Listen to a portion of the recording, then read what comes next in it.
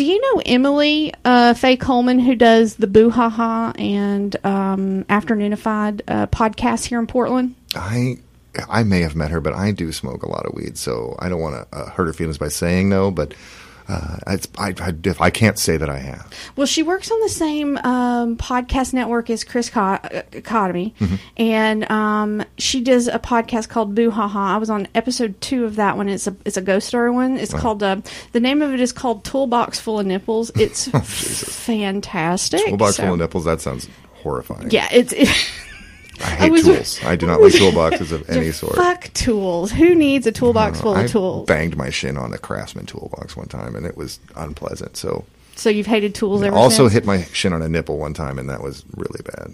Did it hurt the nipple? When it was cold out, and it cut the shit out of my ankle. Did you bleed for very long? Yeah, it was brutal. She was a witch, too. But it's Portland. Like, you just have to actually, when it's cold out, you have to specify it's colder than a non-witch's tit in Portland. Oh, wow. Well, you know what? Portland doesn't get that cold. I mean, for Portlanders, they're going to bitch about anything anyways. And I'm from here. We're really a whiny people. Yeah, you guys are, but that's okay. I mean... That's why nobody notices I'm Jewish in Portland. They just think I'm from Portland in Portland. Shit, they found us, Chris. Has there ever been a time where people have heard sirens and didn't make that joke? I don't know. They're coming for me. They found me.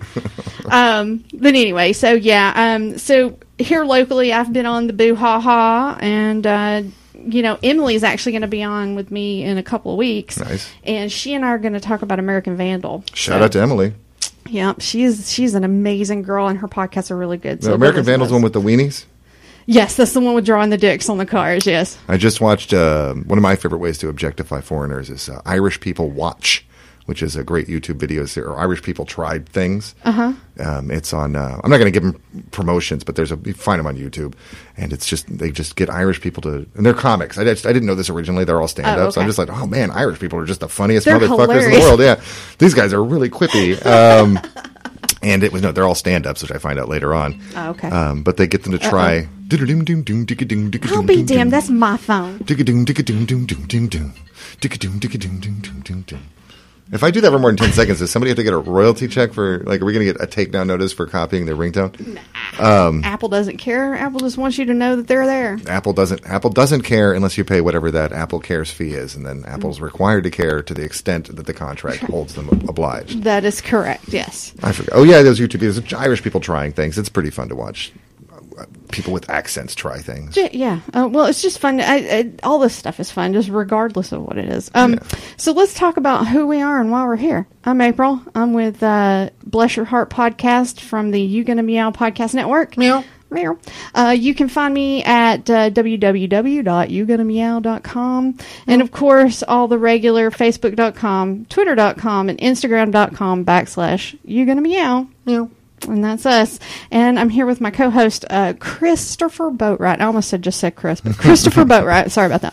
That's fine. If you see me out in public, I'm Chris. I'm Hey You. I'm that Jew. Christopher Boatwright. You can find me on Facebook as Christopher Boatwright. The traditional anglicized spellings of both of those. You can find me on Twitter at Logrus, Logrus, Z as in Zulu, Echo Delta, Zed, Logrus Z at Twitter. Same, if you've gone to the trouble, I won't spell it again. Tweet. Same Logrus Z on YouTube. And keep your eyes peeled and your ears open for me announcing my huge podcasting announcement, which will just be that I've further delayed creating my webpage. That's good. And you can also find me weekly at Neighborhood House Food Bank, located in Multnomah Village. It is a terrific food bank. Come on down for the pastries. Stay for the weird conversations. Yes, definitely. And what about the Hot Box? Oh, Hot Box Comedy. Thank you so much for, God, I am not as sober as I thought I was. Hot Box Comedy. That's why I'm here. Usually Thursday nights at the Hot Box, 3607 Southwest Corbett Avenue, attached to Canna in the city. And that's where I host an open mic, but there are multiple events. If you look for the Hot Box Comedy Network, Hot Box is one word, on Facebook. I keep you updated with what's going on at the Hot Box and just banal things that I can't find anybody else to listen to.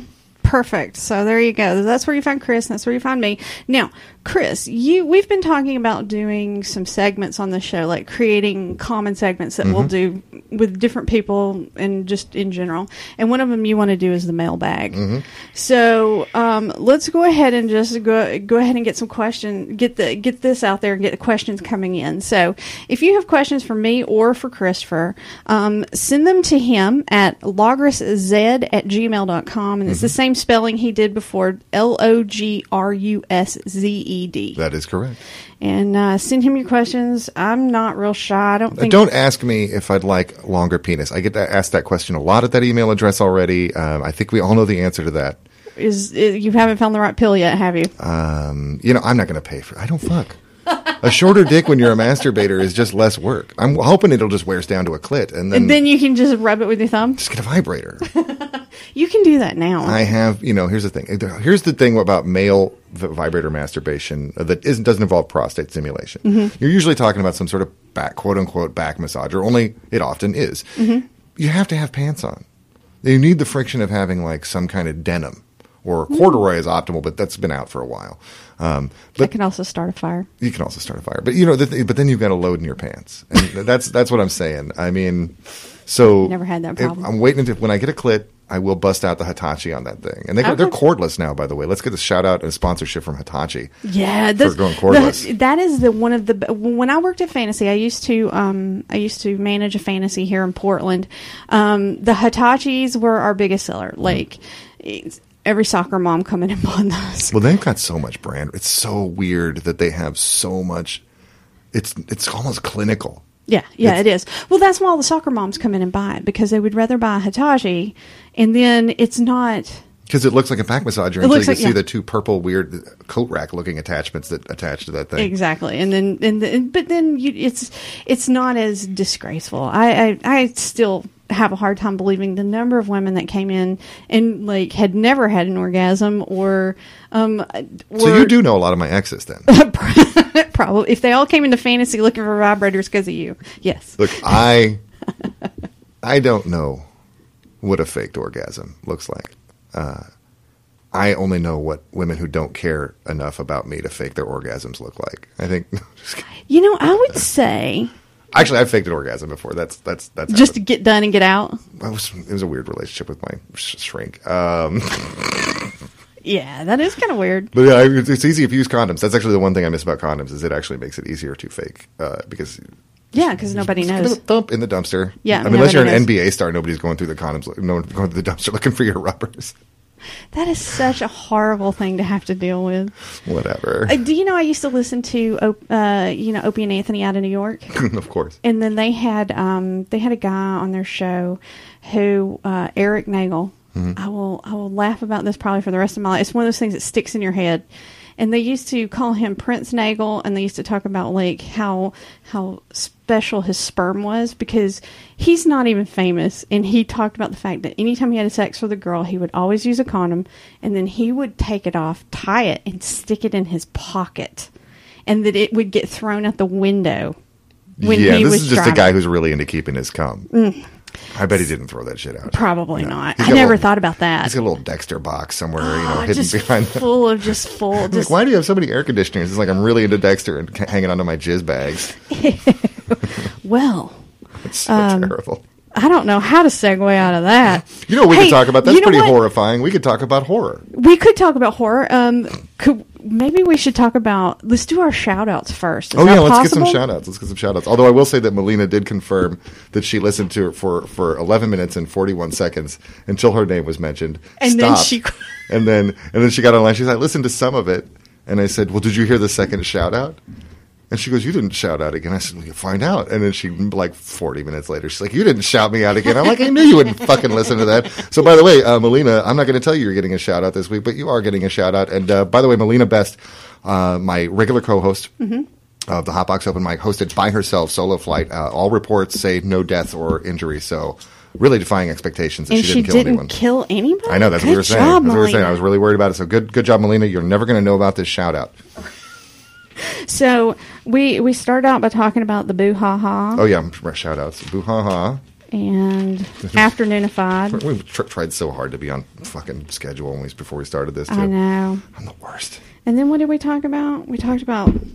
mailbag. Mailbag. We did the mailbag. And I'll put them... When I put this up, I'll put the your email address next to... Is that okay? Terrific, Online, yeah, absolutely. You can promote me any way you want, including bad things, as long as people are talking about me. That's fine. Exactly, right. That's why we're here. We don't care what you say. Just, keep talking. And send questions. Look, you're not going to necessarily know who the guests are. Send questions. April's going to be interviewing people from all walks of life, as well as primarily a lot of stand-up comics, I think, right at the beginning. So these people, ask them questions. What do you want to know from a stand-up comedian? And these people are working professional stand-up comics who also are real human beings and have to balance that. Yeah, and have varying issues in their lives just like we do. So, yeah, it's going to be interesting. I have 4 recordings set up just for next week. Nice, so nice. This should carry us throughout the new year, which I'm really happy about. We have some new shows coming our way here very soon. Probably within about 2 months, we're gonna have two new shows. I'm not going to talk about them yet, but hopefully we'll have 2 new shows coming up here very soon. And don't forget about my updates about not building my website. And Chris has not built his website yet. So. Not happened. Okay. So here's one of the callbacks. This one is for Kara McCullum from episode 1. Shout out. The Mad Pooper episode. Oh, yeah. Update to the Mad Pooping. So you say that we have a delivery pooper. It's an Amazon, as some of you might know, some of you more affluent people out there, or retail therapy enthusiasts. I'm one of those. No, damn right. I still owe Jimmy Carter a lot of fucking money for those Habitat for Humanity. They were dumb for giving me a $15,000 credit card. All right, let me just tell you right now. They were really dumb. Well, okay. I didn't know you weren't supposed to include your college loans in your annual income for that year. You got a giant credit card. It was great. $15,000 with no job, really. It was great. But Amazon will hire people who will deliver to your home on Saturday or Sunday whenever USPS or UPS isn't delivering. And recently, a person who can live in a cul-de-sac, so they're doing well, got an Amazon delivery, and what he thought was a doggy poop in his driveway. And they looked at his camera, and the Amazon delivery driver dropping a deuce, and it was a lady, as was the runaway pooper. I don't get. I wonder if it's the same person. Is it the same city? Do we know? Bitches be pooping is what I'm saying. Yeah, no shit pooping on that one. Yeah, bitches be pooping. I mean, I think it's really weird is that my ex literally made me go outside to smoke cigarettes just for her when she would pee in the apartment. We lived together for a long time before she would even pee with me in the apartment. And so that's what I think it is that it's that these women are my type, and they've got boyfriends at home. And they got to poop when they're on the job or out for a jog. Right. So really... They don't want to poop at home with the boyfriend. If you're a guy at home right now and your partner is a non-house pooper... she's probably pooping on somebody's lawn. Yeah, take a look at these articles about mad poopers. You know what? I'm going to have to talk to Kara about this. Yeah, that is a good point. I never considered that. Because I was talking to Damon one time about the fact that I have weird bathroom issues. And we think it all goes back to potty training because I can remember standing in a corner and having family members make fun of me and not having any pants on. You had to stand there with no pants on and get made fun of because that's the weirdest potty training regimen I've ever heard of. You peed your pants. Yeah, if I peed my pants, my panties and pants were taken off of me and I had to stand in the corner. Did Dr. Mengele write a child training book? And obviously my parents read it. And so yeah, I wonder if it's like trauma from potty training. Do you think? Or if it's and then it's women who are like, I can't even shit around. At least I can shit in the same house with my husband. I mean, I do have weird issues about pooping, but at least I can do it in the same house with my husband. But you do still do it in a corner and he has to make fun of you before you can go? Yeah, exactly. I have to take my pants off and stand in the corner. You know what might help? Put on a dunce cap when you do it. Can I just print the DUNC down the top of it? That's something I'd like to hear from our listeners. Does anybody under 40 know what the fuck a dunce cap is? Hey, that's a good point. Yeah, you don't even see those in cartoons anymore. It's another one. That's like Spuds MacKenzie. It's another one of our... I think we should start a segment called Lost to History. And it's just these phenomenon that existed like yelling at your TV yelling what's up because of a beer commercial. Yeah. Or the original party animal literally being an animal. Yeah, that's true. Which I don't think is true. They say elephants ferment things and get drunk off of eating them. So maybe well, there's monkeys that that eat fermented fruit off the ground. There you go. Oh, when I was in Florida, another digression. When I was in Florida, we had like one of those. Where there's the frost doesn't happen for a long time, and what happened was the fruit normally falls off the trees because of the frost. It was all fermenting, and so all the animals were getting drunk as fuck, eating all this fermenting fruit off of trees, and they would get aggressive and Irish. Like squirrels would stand in the middle of the street with like, "What the fuck are you looking at?" attitudes. And they got huge balls, so they kind of backed that shit up. Birds would just headbutt everything, like just slam into cars. Because they were just drunk. Just drunk-ass fucking animals running around. My sister has a constant fight going on with the squirrels in her yard, and she has a video out there somewhere. My brother-in-law said he laughed for days because she was always, they just come up to her. They knock on the door. They're like, "Hey, lady, your bird feeder's empty." And wait, I think we're saying the squirrels come up to her door. They do. Oh, They in my head, I'm literally visualizing a squirrel knock. "Hello, hey, lady. Hey, lady. Hey, lady. Yeah, I want some fucking food." It's kind of like that. It literally is almost kind of like that. And so one day she goes outside and all the squirrels are like, "Oh, hey, there's the woman that feeds us," you know? And my brother-in-law said he was watching from the window and suddenly these squirrels just kind of went up my sister and God. she just started pinwheeling, you know, with the arms doing. Did you see the video of the rat crawling all over people on the subway in New York? Yes, and people just kind of sat there. That made me think of that. Joe Rogan was talking about that disease that you get from cats. The one from the cat poop that pregnant women can't scoop. Toxoplasmosis. Yes. Toxoplasmosis.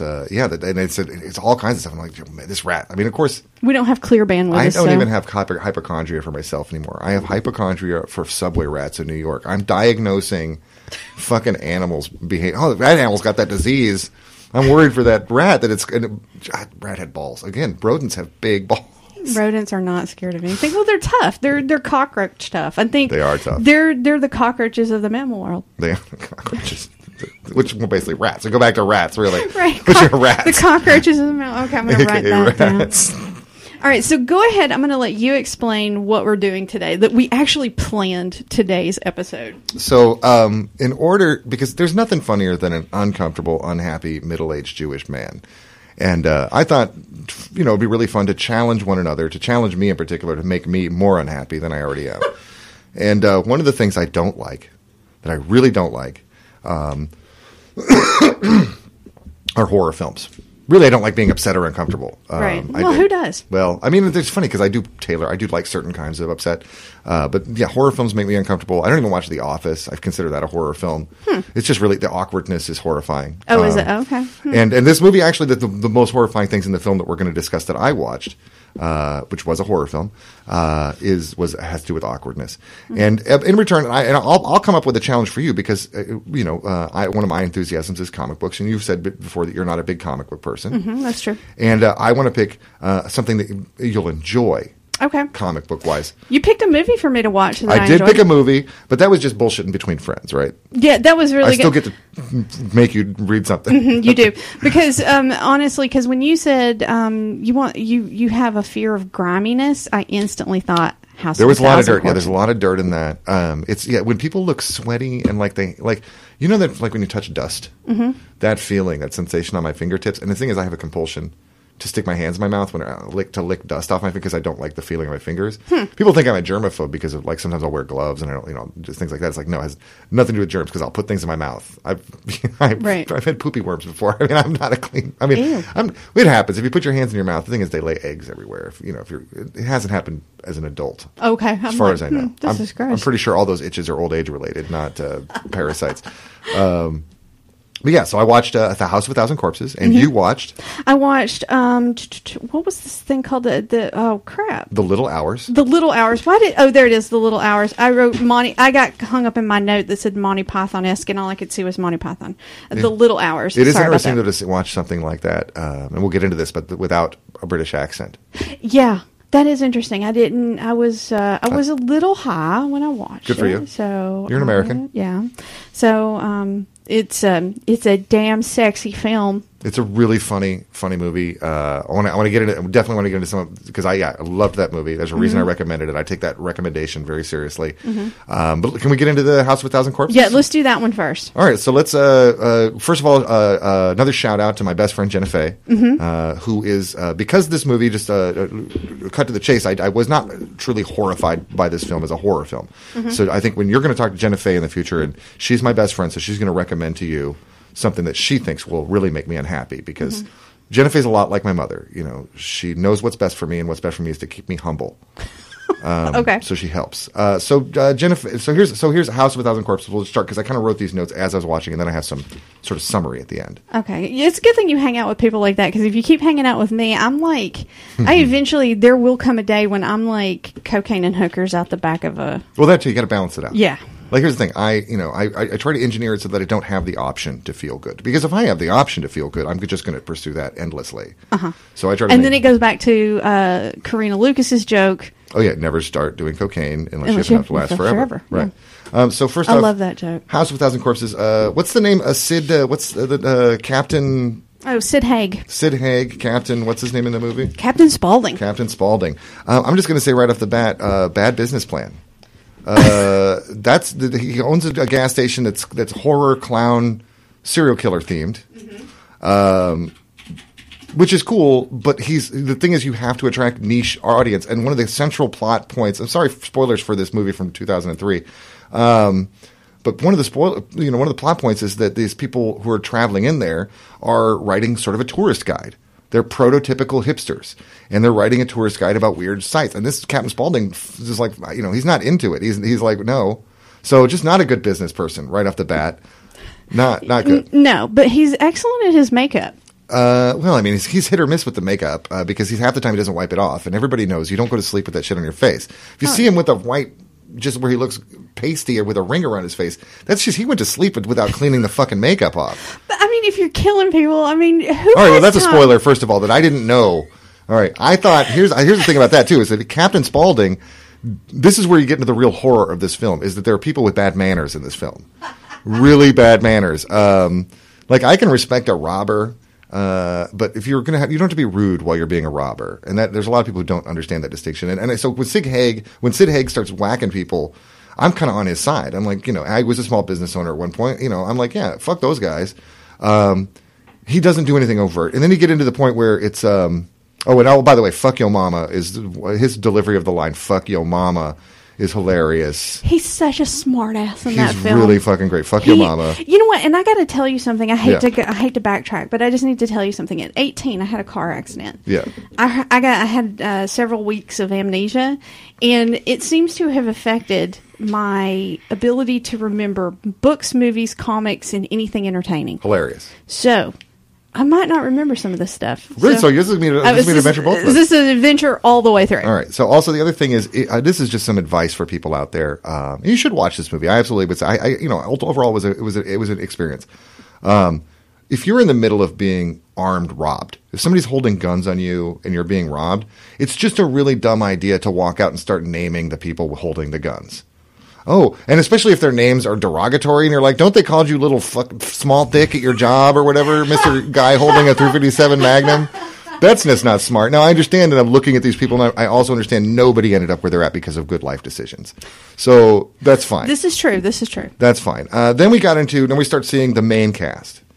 And the main cast was a plethora of appearances of people. First of all, recognized by voice alone, Chris Hardwick shows up in this movie.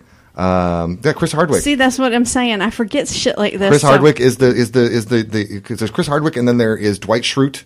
Rainn Wilson is in this film. Rainn Wilson plays Rainn Wilson. He plays except he's not as much of an asshole, but he basically plays that detective character he did on that one show. He's just kind of nice, and this is where I get into the crux of my problem with this film, because a lot of great horror, as a genre, as a fan of film, is there's a moral compass to great horror. You know what I'm saying? Like the virtue is twisted. All right, I don't think people should be killed for having sex. Right, but there's always morality. Right, there's scream rules. It's an extreme black and white twisted morality. But Rainn Wilson, spoilers, he dies. He shouldn't have fucking died. He was not a bad person. He was a nice person in this movie. The other girl shouldn't have died. Another spoiler alert. Everybody fucking dies in this movie. There's no good guys get away with it. That sucked. The other one, the woman is Catherine Black, not Stifler's mother. It took me like 45 minutes in an IMDb search because she looks like Stifler's mother. She does, yeah. Catherine Black, classic horror film actress. I should have known that. You know what? And I'm going to go back to the thing you said about like everybody dies and no good people walk out of this. Yeah. That is something that Damon and I both enjoy about a movie. Everybody dying? Not that, but an unhappy ending. Well, I respect it. I respect an unhappy ending. I like a happy ending. Don't get me wrong. Like when I go see the Avengers and things like that, I want to see. Right. I want to see the super characters beat the bad guys. Yeah. Even though most of the time I'm usually rooting for the bad guys, I usually tend to identify with the bad guys more. But yeah, this is one of those movies. Like if you're expecting it to be a horror film, that there's no good people in this movie. It's not even at the end where the bad guy kind of pops up at the very end and you think, oh, there's going to be a second movie. It's not even that. It's just shit all the way through. That was what bummed me out too, because Captain Spaulding, who at this point, again, you only saw him kill the robbers. When he says "fuck your mama" to the robbers before blowing the guy's head off. So at this point, I'm thinking Captain Spaulding is at least ambiguous. He shows up. You think, oh, redeeming character. He's going to save the girl. The one girl, no, he fucking turns her in because the bad guy's in the back seat. And this is how deep I was in. I was like, well, maybe he didn't know the guy was in the back seat. It's a convertible Cadillac. I can't even believe you thought that Captain Spaulding had anything good about him, even from the beginning. I thought he was here's the thing. I personally am a good person. I am also abrasive, unpleasant, and a lot of other things. I sort of identified with Captain Spaulding. No, I get that. I am too. I'm the same way. All right, so this thing. So first, these are notes that some of them got proved wrong. Rude people die. Turns out everybody, including. They also called it Halloween Eve. I thought that was universally recognized as Devil's Night. I think since The Crow, we should just all acknowledge Brandon Lee and call that night Devil's Night. Okay. The deer head joke. That was a fucking great joke. You'll have to tell it to me. There was a deer head on the wall, and I think the line was, boy, he must have gotten a really good head start or good running start or something like that. I think that was a solid joke in the middle of there. There was some bad stand-up. There was some kind of open-micy bad stand-up done by an elderly man that was a little racist, a little gross. Do you know that... reminded me a lot of Portland stand-up. You do know that Rob Zombie is friends with Tom Papa, right? So am I going to get in trouble with either one of those guys? No. But I'm just saying that he likes stand-up. He loves stand-up. Yeah. So, of course, he's going to do bad stand-up. There's definitely going to be some bad stand-up in it. Let's see. The most upsetting thing at this point of the film was somebody putting their fingers in another person's mouth. That was really upsetting to me. There was a scene where it's just really gross to me that a person puts their fingers in another person's mouth. Oh, then Boyd Crowder shows up. Boyd Crowder from Justified. Walton Goggins is in this. That's great to see that big smiling motherfucker. God, he's got big teeth. The old guy, the one who plays the dad he every movie he's ever been in, he's worn a light blue, baby blue members only jacket. Every movie this old man has ever been in. Did he wear a light blue baby? We're going to find a picture and maybe link to this, I think, on the episode. You'll see this guy. I swear to God, every movie this old man has ever been in, he looks the same. And I think that must have been a Rob Zombie intentional joke. Cops are useless. While you're talking, I'm looking up a picture for you. Okay. There was the dad of the cheerleader, I think. Rachel, I think was her name. Cops are fucking useless in this movie. Like, seriously, they're just the worst. Walton Goggins, there's another classic horror actor guy who plays another cop. They're just terrible. The skin suit guy. I had a lot of mad respect for the skin suit guy because he was gender fluid. He wore boy skins and lady skins. And I liked that because it wasn't like it. They didn't make that part of it. I mean, it was gross, but it was a very interesting thing is that this film was very gross in a violent and certainly certain mean ways. It was also nobody was like. I'm reading a comic book right now, Black Manta. It's an episode, or Aquaman, and there's a Black Manta appearance, and his son, in the new continuity, he has a son, and they haven't met before. They're estranged, and his son comes out as gay to him, and I love this moment where Black Manta's like, why the fuck would I care about that? Like, and I love that context. Just because I'm a villain doesn't mean I'm a homophobe. I always like adding that nuance to characters where it's like. People are complex, just like just because somebody's not a homophobe doesn't mean they're automatically a nice person either. You know, all these different things, or racist, or whatever. So I liked that. It was just an observation. Well, I think any Southern person that has made it out of the South, right, and self-identifies as not being racist. Right. All of us have some racist family somewhere in our past. And I can tell you that, like, I know racist people who I've also seen do supremely kind things for people of different races. Well, people are complicated. Yeah, they're completely complicated. I remember my dad, I've never been real shy about the fact that my dad was racist, and it always bothered me that he did, and I don't know why this bothers me, but he always differentiated between children and adults. Right. It's like when you turned 18, you magically became the thing he hated. There's but until you're 18, you're just a kid, you know. And how dare you do any? And I'm like, wait a minute, man. I certainly don't hold young people responsible. Right. As much as I do people that are over like 35 or so. I genuinely, if I see people in their 20s, I don't even think of you as an adult. Right. You shouldn't until after 25. Absolutely. If I meet a 25-year-old who actually comes across as an adult, I'm going to feel so bad for that person because they've had a fucked up life. You don't arrive at adult at an early age without having a fucked up fucking Rwanda type child soldier life. You know? Right. All right. So, we'll see. So the thing that was really the biggest, I think the most upsetting thing about this film was the casual rudeness of these people. Like when they were in the house of the Psycho family. Mm-hmm. And it's like, that's not how you behave when you're a guest in somebody's house. I mean, even if they're really freaky and their grandma, because look, the thing is, you go to somebody's house and you're in a rural area. Mm-hmm. All right. In rural areas, you should know this if you travel the country. All right. There are people who do not have the same system of coping, of values as a city person. Rural people will keep their crazy touched relatives in the house. Now, I'm not saying it's murder house the same as this. But I see what you mean. But in real life, you go home to somebody, we come home to meet our family, they might have a granny who says fucked up shit. Mm-hmm. Or a cousin who's mentally, right. Was it Chris Rock's joke about nobody, it was your own fault for being alone with Uncle Roy or whatever. These people display really bad survival traits for being in somebody else's house. They're just really fucking rude. I mean, they make anybody violent. Like there was some inappropriate flirting going on between Rob Zombie's ex-wife and playing the part of Baby, who saw Baby's boobie. Ooh, boobs. Yeah, that was my note on Baby, Rob Zombie's wife, boobs, parenthetically. I can attest to that. That's exactly what it says right here. I think I should take a picture of your note boobs. Instead of us for the... A lot of notes. This is 2 pages, by the way, of notes for this thing. I did a page and a half. Well, that's because we're nerds. So let's just do the quick rundown. But that was the funny thing about Rob Zombie's wife thing was because I became aware of her, and I always thought she was an attractive lady. She's an awesome bass player. But I became aware of her before the internet was a thing. And now I realize I'm habituated to the minute I think somebody's interesting, I just see if I have naked pictures online right off the bat. So I just neglected, like she kind of lost track of her and never. So that was the first time I'd seen her boobs. So that's a big deal for me. Let's see. Otis. That Otis Driftwood guy. Mm-hmm. Very aggressive. Oh yeah, Otis. He's the patriarch of the family. I guess? Yeah, and I understand he's got to be really charming. And this is, of course, brought back to Charles Manson. He's been on my mind a lot lately.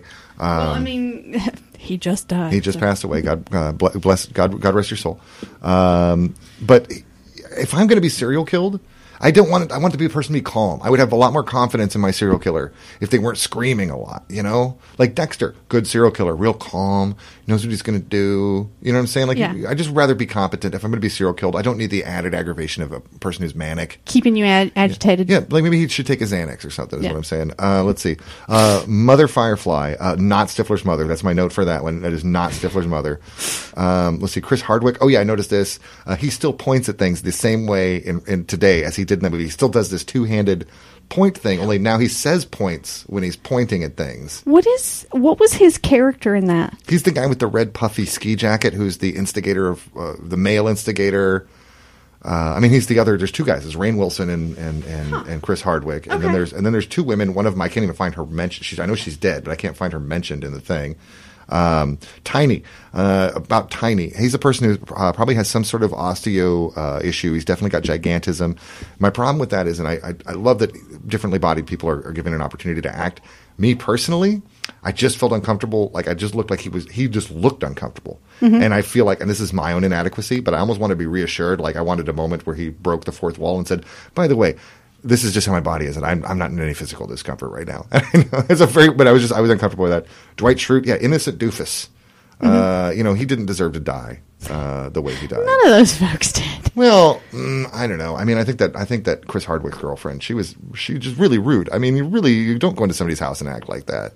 Why did they go into their house anyway? I forgot. Oh, they got stuck. Their car was got stuck in some mud, and then they had Mr. Wolf hat wearing professional wrestler looking guy. Who seemed actually he might have been the nice one. Like I think, it's hard to say a person who lives in a house with a bunch of serial killing going on, but he seemed like he might have been slow. Yeah, so he might not have known what's going on. He didn't say anything in the movie, so I'm just like I'm a real innocent until proven guilty kind of guy, and so he might have been okay. Baby, I felt bad for her. Maybe she's a victim of that, but that might be sexism. That where I'm just writing her excuse and also taking away agency from her, because when you make an excuse for a person. For their behavior based on some group that they belong to, because in your head you've got to, I've got to make allowances for them. Right. What you're doing is actually removing agency from that person, and Baby might just be as evil or even more evil than Otis Driftwood. Oh, I think she is. Yeah, for sure. Way better boobies. But she has boobies. No. I think they all are. I think they're all complicit, including the even the big goofy guy. Tiny? Even Tiny. Yeah, they're all complicit. I think it's that's the one thing I've had a hard time with almost my entire life as far as stories go. It's like people don't admit their own bullshit. And believe me, I'm as guilty as anybody else. Oh yeah, my head's way up my ass. Oh yeah. I'm as guilty as anybody else as being self-centered, probably worse. Sure. I do things probably without thinking of other people. I try not to, but I'm sure I do. I do blame a lot of things that happened on the past for what I am now. But at the same token, I'm an adult. I have a brain. I can change I can change whatever I want to. Well, I think it's easier to come to that realization on your own, though, than when people are forcing it on you, because we all get our back up. Yeah, sure. I mean, if somebody comes to you and goes, "This is wrong," you're instantly going to be like, "Well, fuck you." Right. But unfortunately, life is we have to reconcile other people's need for us to make changes in ourselves now. And our need to not think about what horrible shit asses we are. But speaking of horrible shit asses, you know who's a horrible shit ass but hilarious? Who's that? All the Women in the Little Hours. Oh my God, that was an amazing film. You see, I didn't write down everybody. I'm horrible. I think about I can these remember sort of most things. of the cast members. Okay, so who's the dark-headed lady? Okay, so all three women have dark hair. let me get No, this. all is true. four women have dark hair. This is true. 2 brown, 2 black. Yes. Now, this is interesting because my very first thought was it's Monty Python-esque. The very first scene is the nun, Alejandra, the one obsessed with the donkey. She's the most aggressive. I can't remember her name. Kate McCucci. No, not Kate McCucci. Oh, the one she keeps bugging, the girl she hangs out with. It's not... It's the dark hat. Let me just pull up She's a girl from Parks and Recreation. She plays April, right? She's like she plays April O'Neil, or not April O'Neil, that's from Teenage Mutant Ninja Turtles. She plays April something or other. She marries Andy Dwyer. So it's really sad that I can name all the principal cast from all versions of Star Trek, though. But what's her name? Aubrey Plaza. Aubrey Plaza. Her and Lizzie Kaplan are like my 2 mean girl crushes. Okay, so this is what we've got here. So in this, I'll just go ahead and talk about the people that are in it first. All right, so Aubrey Plaza plays a nun. Dave Franco, actually, just for a point of clarity. Yeah. The only actual nun is Molly Shannon. Molly Shannon is Mother Superior. Yeah, there's a whole historical context that actually goes on with this, which we get into when we're talking about it. Right. So, well, what's interesting is like Molly Shannon plays Mother Superior in a convent. Aubrey Plaza is Fernanda, who is a nun. Kate McCucci is Genevera, who is also a nun. And then who is the other? Is this Alison Brie? Alessandra. Alessandra. She's also a nun.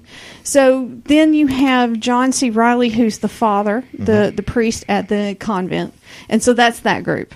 Because you're dealing with different groups of people. Right. But most of it is that group of people. Most of it is that group of people. Now, also going on at the same time, Nick Offerman plays a gentleman named Lord Bruno. Lord Bruno, shout out. Yeah, Lord Bruno's an asshole. And Lord Bruno is married to a woman who absolutely cannot stand him. I believe it is this Lauren Weidman. Yeah, it's but all right, just to be devil's advocate for a second. She's really an unpleasant person. Oh, she's a cunt. She's a real unpleasant person. Oh yeah, she's a total cunt. But I'm going to say she didn't deserve what she got. Did she get killed in that? Oh yeah. He mentions what he did to her. Oh, you have to refresh my memory. I will. On that. I'll get when I get there. But she was very cavalier with James Franco or whatever his name is Dave Franco. James' younger brother. Now that I look at him, I'm like, yeah, that is James Franco's little brother. Yeah. And so he plays a houseboy in Lord Bruno's house. Yes. And he serves wine essentially in the dining room, and then he bones the wife when she asks to be boned, and demands to be boned, and he got caught. And you know what? I got to give him credit. Now I got to give his character credit. So he's boning the wife. Yeah. He gets caught and he runs. All right.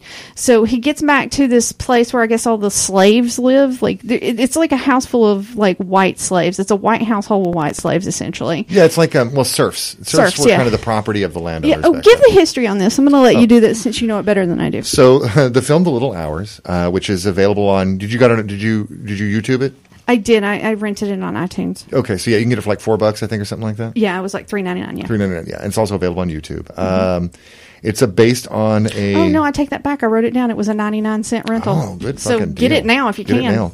That is based on a 14th century book, Italian manuscript called the Decameron. Okay. And the Decameron is a series of 10 stories that are somewhat themed and interwoven. And it's about... I mean, people, like everybody forgets their grandma and grandpa and all the way back used to bone and do all kinds of stinky pinkies and all kinds of fucked up shit.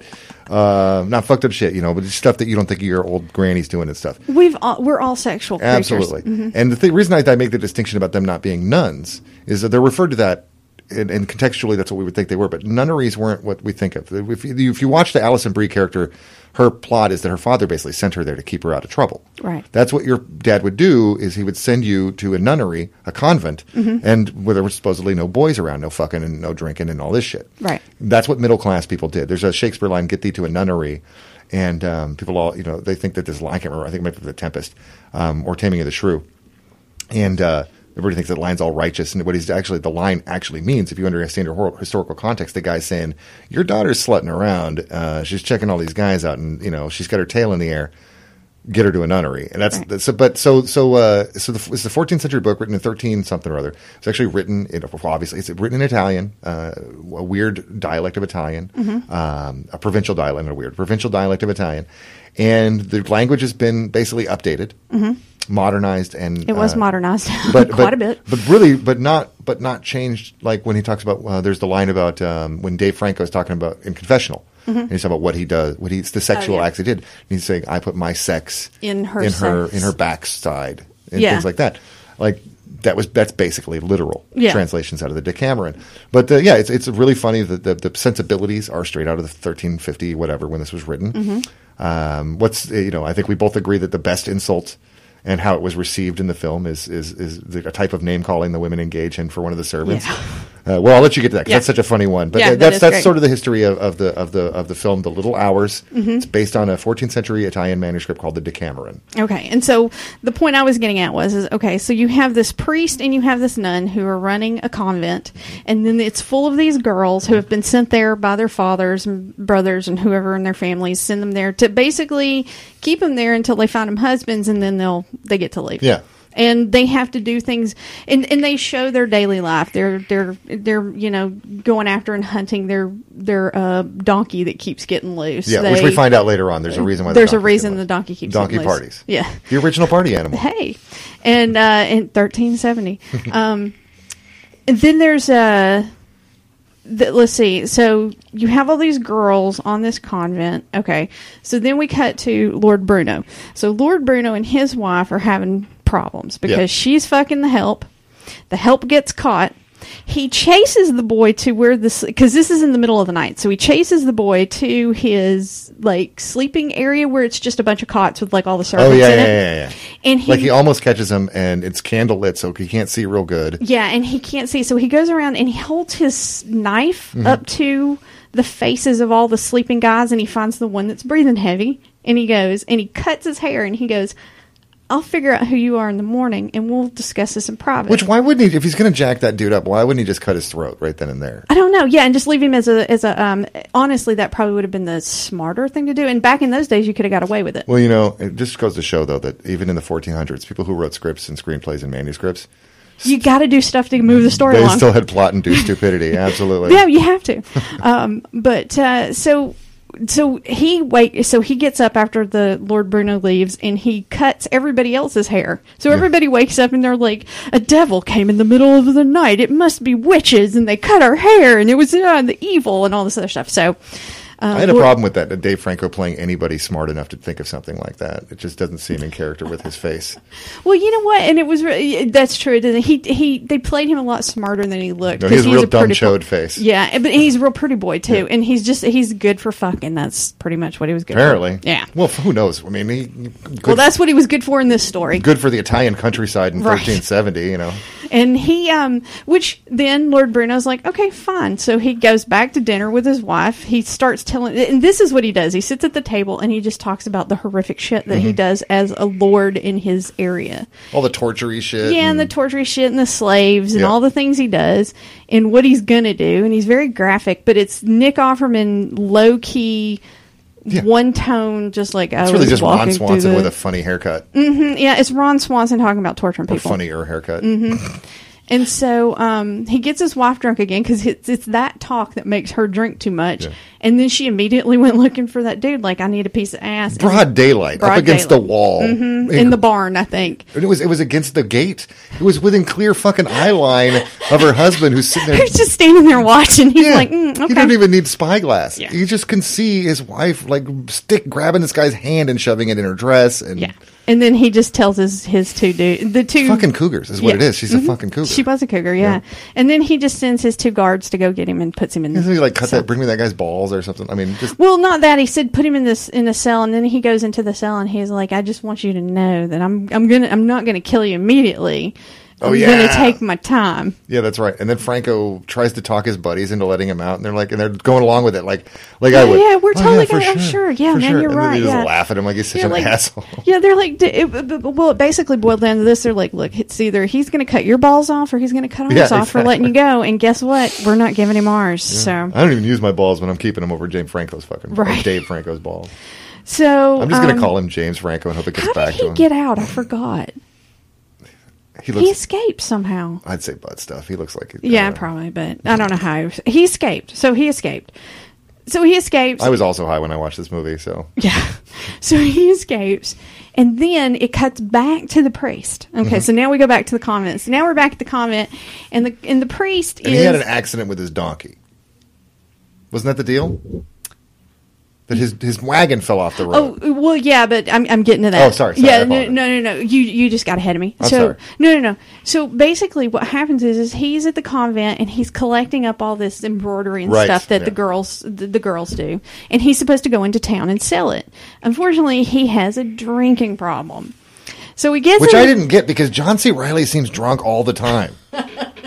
That's true. Doesn't he just sound like he's slurring his words? It does. But he's but he doesn't seem drunk until that one scene at the river, and then he's like trying to get his wagon with his donkey across the river, and there's like no bridge; it's like rocks. Right. And so what he had done is he had sold all the stuff, he'd taken the money, and he'd bought wine for the communion for the church. Right. For the communion, yeah. Right, and then he proceeded to. By the way, you never see more than 5 people at this fucking church that he needs all this wine for. It's right, it's a wagon full of wine, and it's just like 5 nuns and him, and it's like a wagon full of wine. And so when and one possible Jew. And so when the I can't remember his name. What was his what was his character name? Maceto. When Maceto escapes from... Oh, that's Dave Franco's character. Yeah, when Maceto escapes from Lord Bruno, he runs into the priest. And basically he fixes the priest's wagon. Which, by the way, it's easier than Lego, you guys.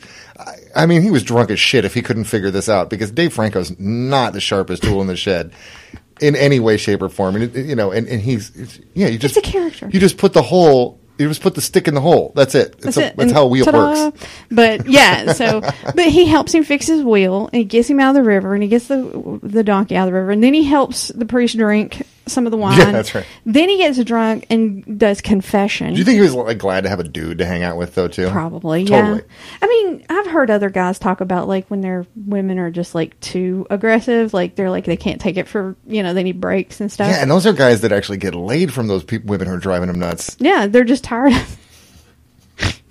That's how you run your men off. Don't take sex away from them. Give them too much. See, that's actually my dating history is that they never leave until it's not the shitty obnoxious boyfriend. It's the shitty obnoxious boyfriend who doesn't fuck them. Mm-hmm. That's when they leave. Well, yeah. There's this misconception that women don't like to fuck, and that's not true. They at all. really do, because they've even fucked me. They obviously must like it a lot. That's one of the things Damon and I talked about. Fucking me? No. I mean, it hasn't come up yet, but, no. But I guess I'm not showing you my DMs that I'm getting from Uh-oh. Yeah, it's, and we call him DM too for Dungeon Master. Nice. But, we've talked about the fact that when I was a teenager, I remember, like, it was really weird. It was like girls were supposed to be chaste and we were supposed to act a certain way, and all I could think about was dick. And I was like...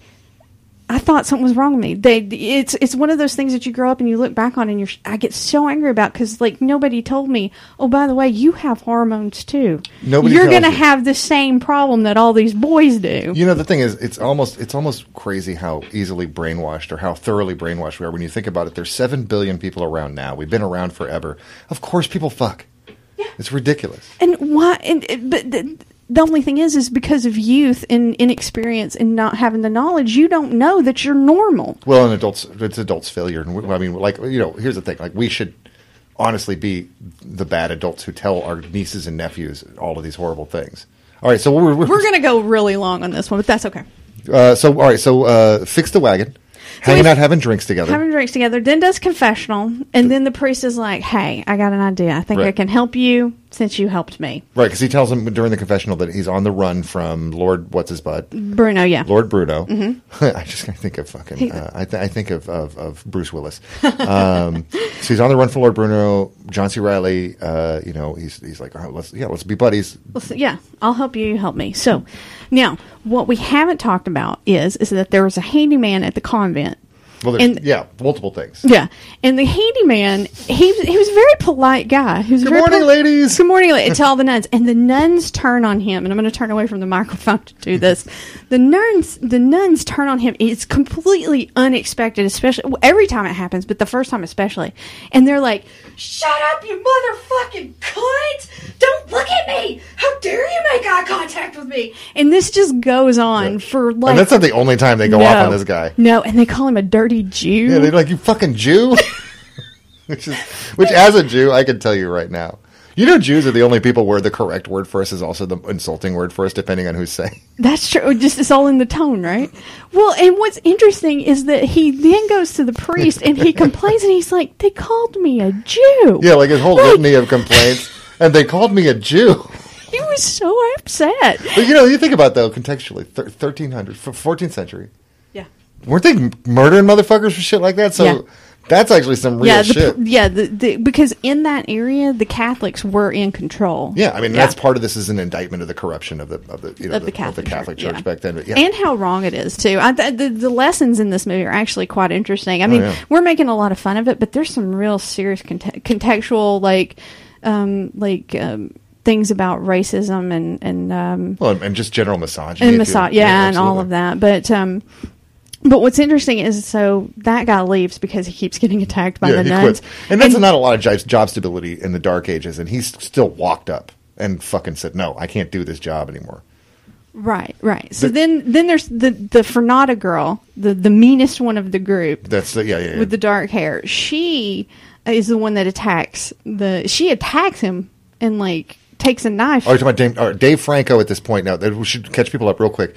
Dave Franco has agreed to play the part of a deaf mute. Yes. Because I think she attacked the original guy too, though. Why did he have to be deaf mute? Because speaking to the women set him off. Sets all right, them so off. That's kind of smart. I thought it was just John C. Reilly wanted to monopolize all of his conversations. No, he knew that just speaking to them sets them off. So yeah. If he told them he's a deaf mute, he can't hear you, he can't even talk to you. Yeah. And so he just chose not to. He did a really good job of like not jumping when they. He did really good. He gets yelled at a lot. He gets yelled at and surprised a lot in his ear. Yeah. He's sitting doing some handiwork, and he looks up and just makes eye contact with Alison Brie, and we keep calling her the mean girl. What's her name again? Is it?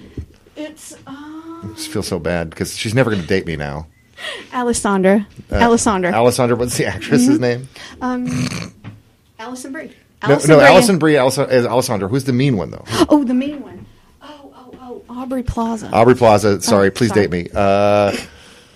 I swear I didn't watch that Red Tube video of you that got leaked. It's 50 times. Never at all. Not once. Just stills. But he makes eye contact with Alison Brie, and she responds. Yes. And that's when the priest comes running out, and he's like, "He's a deaf mute." Yeah, she runs over and starts holding. Yeah. She's got a knife to his throat. Right? Ginevra. Yeah, and the Kate Micucci character screaming at him. The Aubrey Plaza character is holding a knife to him, and then the priest comes running and is like, he's a deaf mute, and they kind of barely saves his life. They're reluctant to even back off. It's Aubrey Plaza is definitely... Yeah, she's very, very aggressive. She's very aggressive. She's got a lot of shit pent up, and she's a wild lady. Yeah, she is. So basically, all of this is going on, and then it's like you said, the character from, what's her name? Alison Brie's character, goes to get something fixed. It's one of her weaving things. She goes to get it fixed, and she just starts, because he's deaf and mute, she just tells her life story to him and all her frustrations and all her problems. Oh my God, and he just sits and just kind of takes it all in and then finishes up the job and hands it to her and walks away. Yeah. And then later, she chases him down, makes out with him. Doesn't she? She goes to find him and kind of makes out with him. Did they wear underpants in the 1400s? Because she's straight up dress lifty.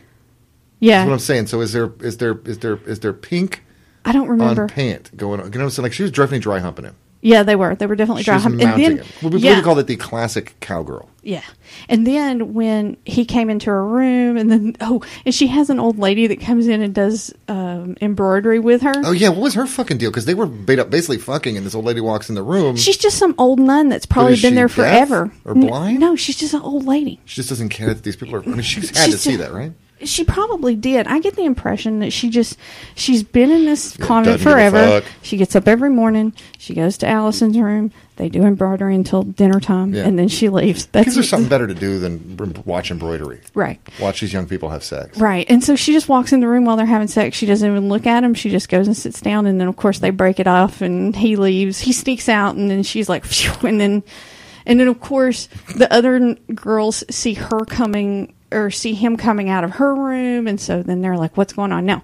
All of this is going on at the same time, and all of these things are like in conjunction. These are all within like a day. These are all things that are happening within a 2-day period. This is like a P.T. Anderson film. You know, there's a lot of things going on, a lot of orbits. Yes, there's a lot of orbits, a lot of things going on. So then you've got Lord Bruno still looking for the guy who was boning his wife. Then you've got the Mother Superior who's just trying to control these crazy women. And that's played by Molly Shannon, and she is lovely in everything, as always. Yeah, and she's great. She really handles everything just kind of with a plume, like, whatever, nothing really fluffs her up too much. But and then it turns out that the Aubrey Plaza character has a friend. Yeah, a friend who's with an accent that... doesn't match the area where she's saying she's from. Right. She's telling everybody she's from England, and she has like a or she's from that area She's that they're from in. there, but she has an English accent. Which Which, by has the an way, English let's say that this is another weird thing. Mm-hmm. We're not used to watching films about Middle Europe without or without any everybody history having that- English accents. Even yeah. Brad Pitt having to fake an English accent to play a Greek. Right. And Makes perfect fucking sense. Right. And it completely doesn't. It doesn't matter that nobody has accents, you guys. It did not take away from the film, other Not than the at fact you go, oh, why do they need accents where people don't have? Until you Yeah. hear one person with an accent. One person with an accent. So this girl shows up, and she's this friend of Audrey's, and then they basically steal some wine, and then Get fucked up. all the girls go into one room, and they basically have a sleepover. It's a teenage girl sleepover with But a wine. penthouse sleepover. Right. And there's Not some a real sleepover. Yeah, and there's because everybody's fucking and the girls are because they acknowledge the fact that these are women who have real libidos and they're all pent up together. Something's got to give. What's the line where they're talking about their virginity? And she says, "Have you ever had sex before?" She says, "Are you never known the touch of a man?" Mm-hmm. And she goes, "No, never." And then Aubrey Plaza says, "Oh, if you do, you'll be damned to hell." And the woman with the mysterious accent goes, "Oh, well, then you shouldn't do it." It was such a great line read because it's like, oh, well, then I guess it's just such a great line read. They're very snarky. All of them are very snarky. So They're good mean girls. Yeah, they are. They're all very good mean girls. But then Aubrey Plaza and her friend, who's played by Jemima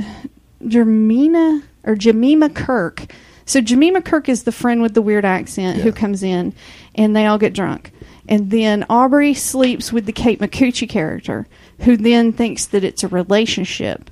Right, and this, by the way, Kate Micucci then has basically a lesbian awakening, Mm-hmm, or kind of a lesbian panic, but not in the gross, that legal defense way. But I mean, she's never experienced this before, and she kind of accepts it really quickly. Like she's okay. But with she it. does have this one incident, which is one of the three things that happened in this film that I'm curious if you noticed. Well, when she slept with her and got angry about it, is that what you're talking about? No, there are 3 times when Dave Franco is basically raped in this movie. Oh yeah, there's a lot of rape in this movie. I think at least one of them at knife point. Mm-hmm. That's Aubrey Plaza. Uh-huh. Kate Micucci jumps in. Mm-hmm. That's the thing. That's why I say she All has a three women lesbian jump in. panic, because it was after her experience with Aubrey Plaza's character where she then, to prove to herself one way or the other, tries to have sex with Dave Franco.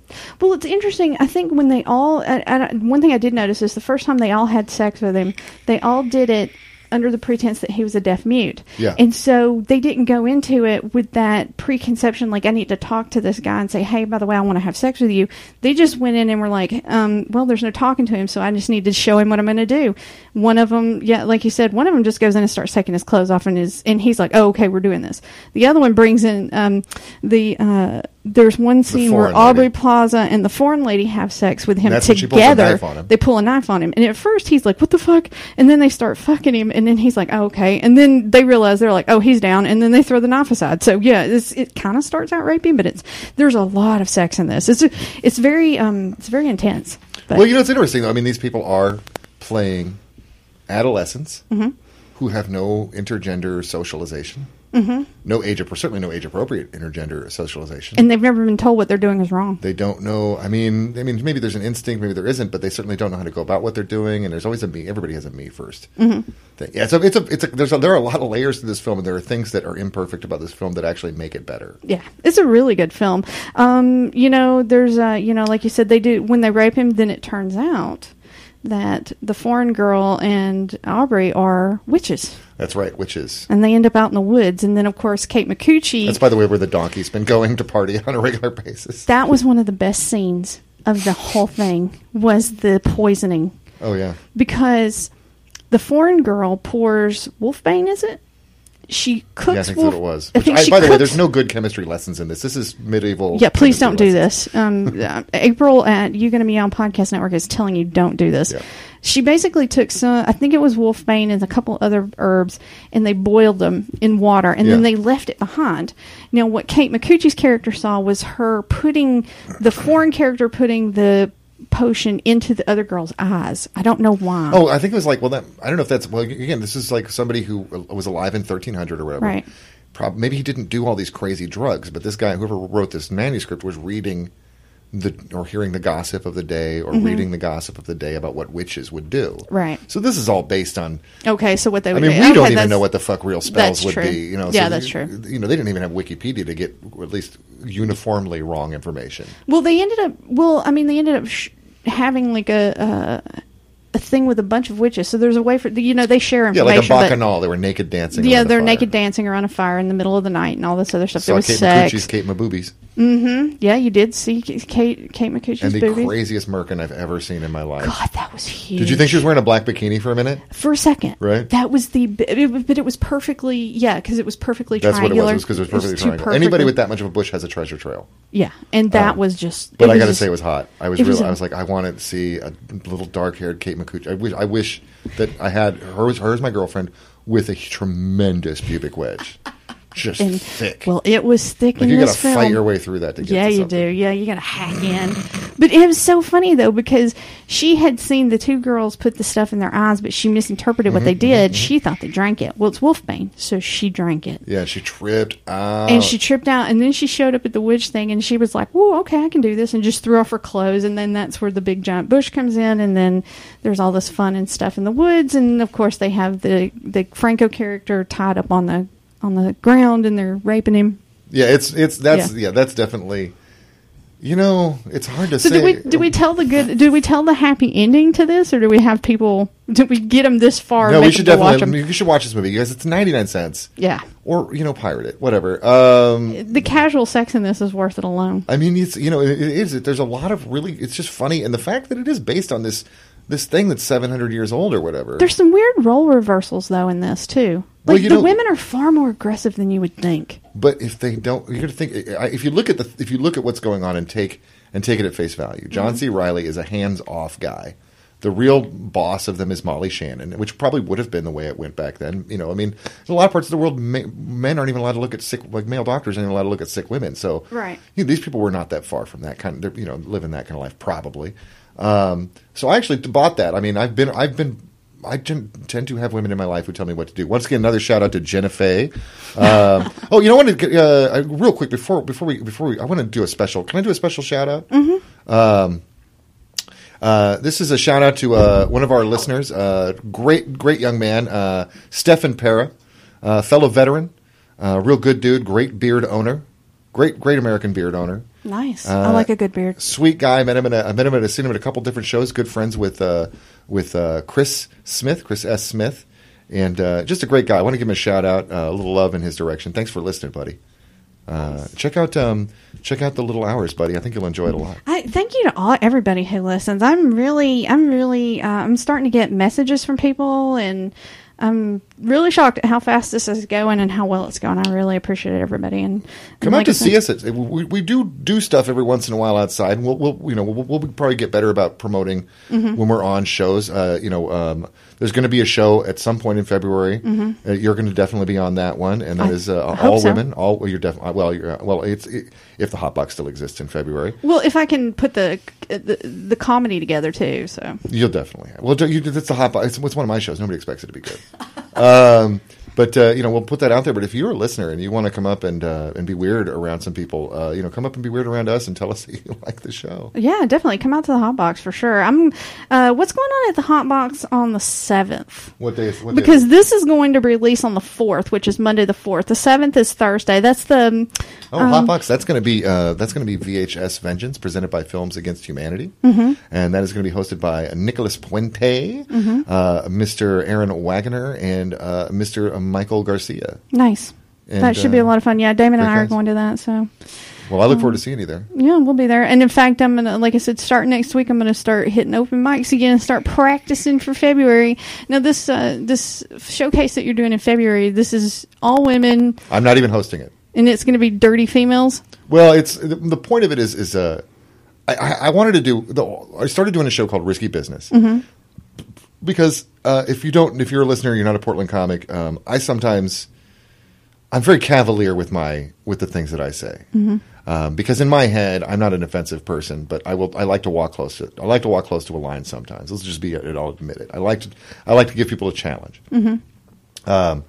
And the joke is, like, with always a joke, oh, you're burning a bridge, you're going to kill your career. So it's like, well, let's just do a joke. There's another thing is that comics will, if you live in a community, you have jokes that you don't tell in that community, that you tell the road jokes. Like, I make fun of Portland. I don't go anywhere, so I have to do it here. But a lot of people have outside of Portland jokes. And it's like, let's do a show called Risky Business, where you just do jokes that you aren't comfortable doing anywhere else. And that way, as a comic, you can just be like, well, the producer of the show specifically said I should do fucked up jokes. Right. I just want to give people the cover, and I don't mind taking the blame for it. And then I was thinking about, well, let's all right. So we did like burn your bridge career jokes. Let's do one that's sex jokes. It's really raunchy.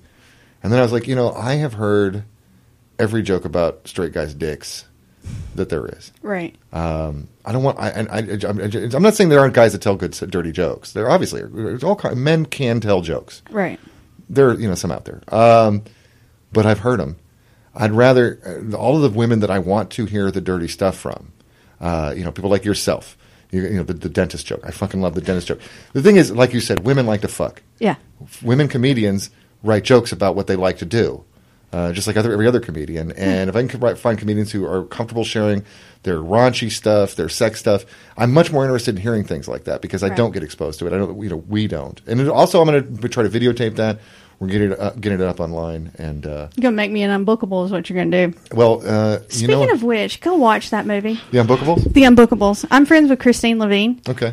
And it's produced by Doug Stanhope. And it's about Portland comics, Andy Andrist, Christine Levine. There's like 4 other comics. Oh, God. I'm so horrible with names. But there's one really good, famous comic that his name's escaping me right now. But just watch the movie. You'll figure it out. Yeah, watch it out. Yeah, it's called The Unbookables. You can also get that on iTunes, I believe. So, and I just watched it not too long ago. It's really good. But yeah, you're going to turn me into an Unbookable. Oh, the thing is, once you get unbookable in all the cool kid rooms, then you actually have to become a real comic and get booked in real comedy rooms. I can see that. Where the people in there aren't a bunch of comics who get shamed into the possibility, oh, if you keep showing up and supporting our event, eventually we'll put you on our unpaid fucking showcase. Yeah. Which I have no problem, by the way. Call me if you want me to do your unpaid fucking showcase. I'll do it. I just won't kiss your ass to be on an unpaid fucking showcase. No ass kissing. All right. I guess we've gone about, it's not been too bad. We're only over about 10 minutes. That's so this will bad. be one episode. So. Yeah. But very cool. Thank you for doing this with me again. So like I said, we've got some interviews coming up. We've already talked about Jenna Fey. I'm pretty sure that one's solidly going down. I don't want to mention the other people until I know for sure they're going to record because things have gotten canceled before and you know how that goes. Absolutely. So. And then, of course, you don't want like a Louis C.K. situation. Like, who? You mean Voldemort? Stephen Colbert was supposed to have Louis C.K. on the day that all this went down, and we watched that episode. And it would have been funny. He got didn't he get a politician to come in and talk, right? Didn't he? Yeah, he did. Wouldn't it have been funny if it had been what's his name, Stuart Smalley? Oh yeah, you think that would have been funny if that was a politician because he's also a comic. That would actually could have been. Like, that's possible. What the fuck is that guy's name? You're not talking about Al Franken, are you? Yeah, wouldn't it have been funny if he had gotten Al Franken? And then Al Franken got in trouble like a week later. Yeah, that's great. Yeah, that would have been good. I'm keeping an eye on every guy that's commenting on this shit. Yeah, for real. You know what, dude? I've done Scumpool. shit. Like, Damon is really seriously wanting to get Scumpool going. He bought it, so I think he really he used to do a death pool. Yeah. He hosted a death pool for years. So, and this, for some reason, when you said Scumpool, I saw it on his face, and he did. He instantly went and bought it, and he's looking for programs to get it out there. That's great. So, hopefully, Scumpool will become a thing of reality soon. So. Send us your suggestions for Scumpool. Yeah. Who do you think is unlikely to have been a creep? Who do you think, or put people head to head? Who, take two people. Who's the worst? Like LeVar Burton versus my recent was who do you think? LeVar Burton versus Bill Nye. They're both beloved nerds, right? Mm-hmm. I mean, I think Bill. I want to say Bill Nye just because I remember his ex-wife saying some fucked up stuff. But his ex-wife's in a divorce. I mean, people are going to say fucked up stuff. Yeah. I just say nobody's safe from Scumpool, guys. Yeah, nobody's not, and not even especially women. Yeah, that's what I'm saying. Yeah, this is what I'm saying. I've done some things that I think back on, and I'm like, oh, I was thinking women are unsafe in the other direction. Predatory too, but whatever. Well, Schumer got some beef for having sex with a passed out person. I've had sex with a passed out husband, so it's a weird. He's had sex with a passed out wife. So. There's a weird thing, and I would just say anybody out there, if you're thinking about some sort of ethical stance, I think that's terrific. Mm-hmm. Think it through to its ultimate conclusion.